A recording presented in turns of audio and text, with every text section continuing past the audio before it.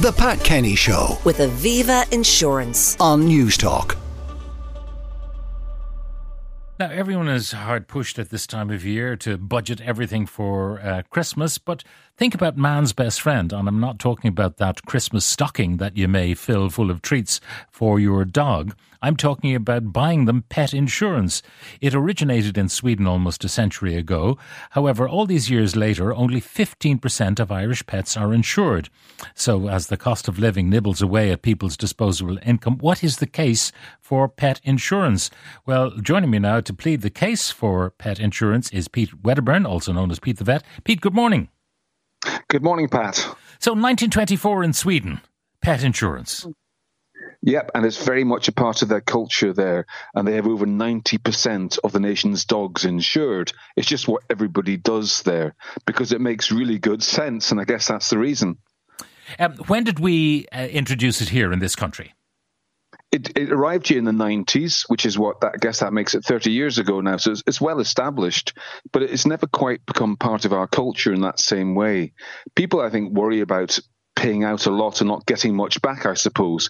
And I think one of the things that's important about pet insurance is to realise that you're much more likely to use it than other types of insurance. For example, only around 15% of home insurance policies pay out every year, about 22% of car insurance policies, but it's over 30% of pet insurance policyholders. So you're likely to put a claim in every 3 years on average. Now, if your dog becomes routinely sick or has routine care like dental care or whatever, that generally is not insurable, I suppose. But if you have some catastrophic event, if your dog is hit by a car and has major surgery required, that is expensive. It is expensive, and one of the problems is that it becomes unaffordable for many people. You know, if your vet tells you it's going to cost you $3,000 to do this, people just don't have that spare cash sitting around. So they then have to face the prospect either of doing things on a shoestring, which is not in the best interests of the pet, or worst of all, the prospect sometimes of so-called economic euthanasia, where the pet is euthanized because the people can't afford treatment. So pet insurance allows you to do the best for the animal regardless of the cost. And that's, people often say when they go to the vet and the first question the vet asks them is your pet insured? People think it's because the vet thinks, oh great, I can cream off this case. That's not the case at all. The reason vets ask that question is it means they can then do the very best for the pet without having to go back to the owner, every couple of hours saying, do you want us to do this? Do you want us to do this? Do you want us to do this? It means the vets know they can just do absolutely what needs done. Now, the other thing that has happened, I suppose, Super Vet, and we've seen him in action and he's great, but people say, oh, my dog has something similar. I want a similar treatment. Yeah, that's one of the things not really mentioned very much in these telly programs is the cost of the care. Just because it's animals doesn't make it any cheaper than the human costs, because the equipment, the skills, the time going into it, it's all very similar.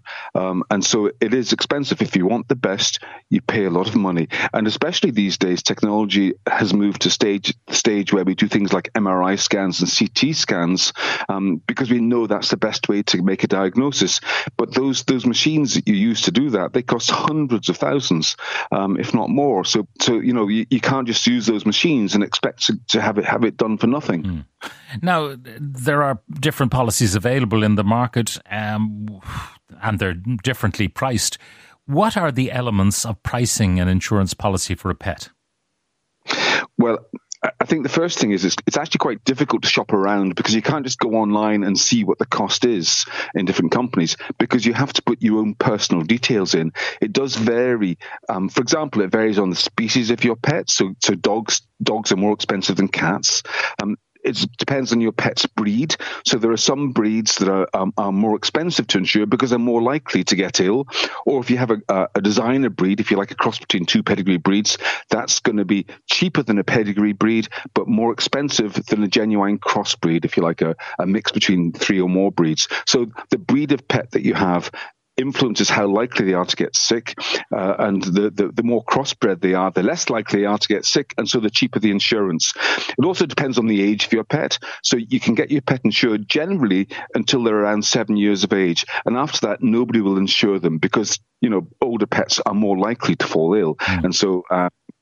But you can also. But if you're shall we say, if you've insured the dog from puppyhood, and then they reach 7, will they automatically cut you off, throw you out, having given them good business for 7 years, maybe without a claim, or will they keep you on because you're on their book? No, in good faith, they will keep you on, absolutely. But what they do is they'll start to charge slightly more of an excess. So the excess is the amount you have to pay before the insurance kicks in. And so as pets get older, typically, instead of just paying the first €100, you might have to pay the first €100 plus a third of the total cost, that kind of a thing. So you pay a bit more. Now, can you shop around for different kinds of insurance? Like you might want the cheapest one, which would be maybe, do you know the way in car insurance you could just go for fire and theft? You don't go for comprehensive. Are there variations in pet policies that allow you that kind of option? There are. So you could choose an accident-only policy, and that just covers if your pet actually has a physical accident. But basically, that would be a false economy in my mind, because in actual fact, some of the most expensive costs are for chronic illnesses like skin disease and arthritis, and they can last you. They have to be included if you want to have effective insurance. Also, some cheaper policies are just 1 year policies. So in other words, you might be a pet's arthritis covered just for the first year, and after that it's not covered. And again, it's better to have a so-called lifetime policy which covers for the whole life of the pet. So if an illness goes on for years, which many do, then you're covered for the whole period of time. But you can choose these things, you see. You can, and just remember that cheap isn't necessarily better. Shop around, sure, but read the fine print very carefully. It will explain to you what's covered and what's not covered. And you can also choose a ceiling, for example, of how much you want to have. So you could have $3,000 a year, or you could have $6,000 a year, in terms of how much they will pay you if your pet does develop a condition. So you should also look at those details. You can also choose what excess you want. So the more expensive policies might be like €100 excess. If you accept a higher excess, let's say €500 excess, in other words, you pay the first €500 of any condition, then that's going to make the monthly premium much lower. So these are different things that people can play around with. Now, you mentioned that the insurance companies have paid up in the case of 30% of their policies. But this text says, insurance is a joke. We had a genuine claim and they refused to pay. So what do you do in a situation where you believe that this is a genuine problem as certified by a vet and the insurers won't pay? Well, there's a great deal of individual variation between the different insurance companies.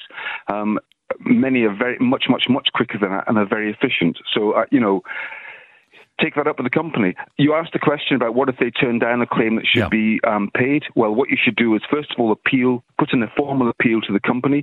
Secondly, you can appeal to the insurance ombudsman, and they will look into it individually. Okay. My experience has been that they do. All the companies I've dealt with do eventually pay if they're pushed like that. Yeah. And the other question, take no for an answer. You may have missed. Why did the heart meds for my dog cost €110 per month here? In the UK, only €30 per month. Yeah, you'll find variations in medication prices across Europe, across the world, because companies tend to price according to the local market, and it reflects many different factors. It's frustrating if you're a pet owner, for sure. Okay, all it means is that people go north or whatever to get their pet meds. They mightn't be as, they mightn't be as concerned giving pet meds to pets rather than human meds to humans, sourced maybe even online. Anyway, Pete Wedderburn, Pete the Vet, thank you very much for joining us.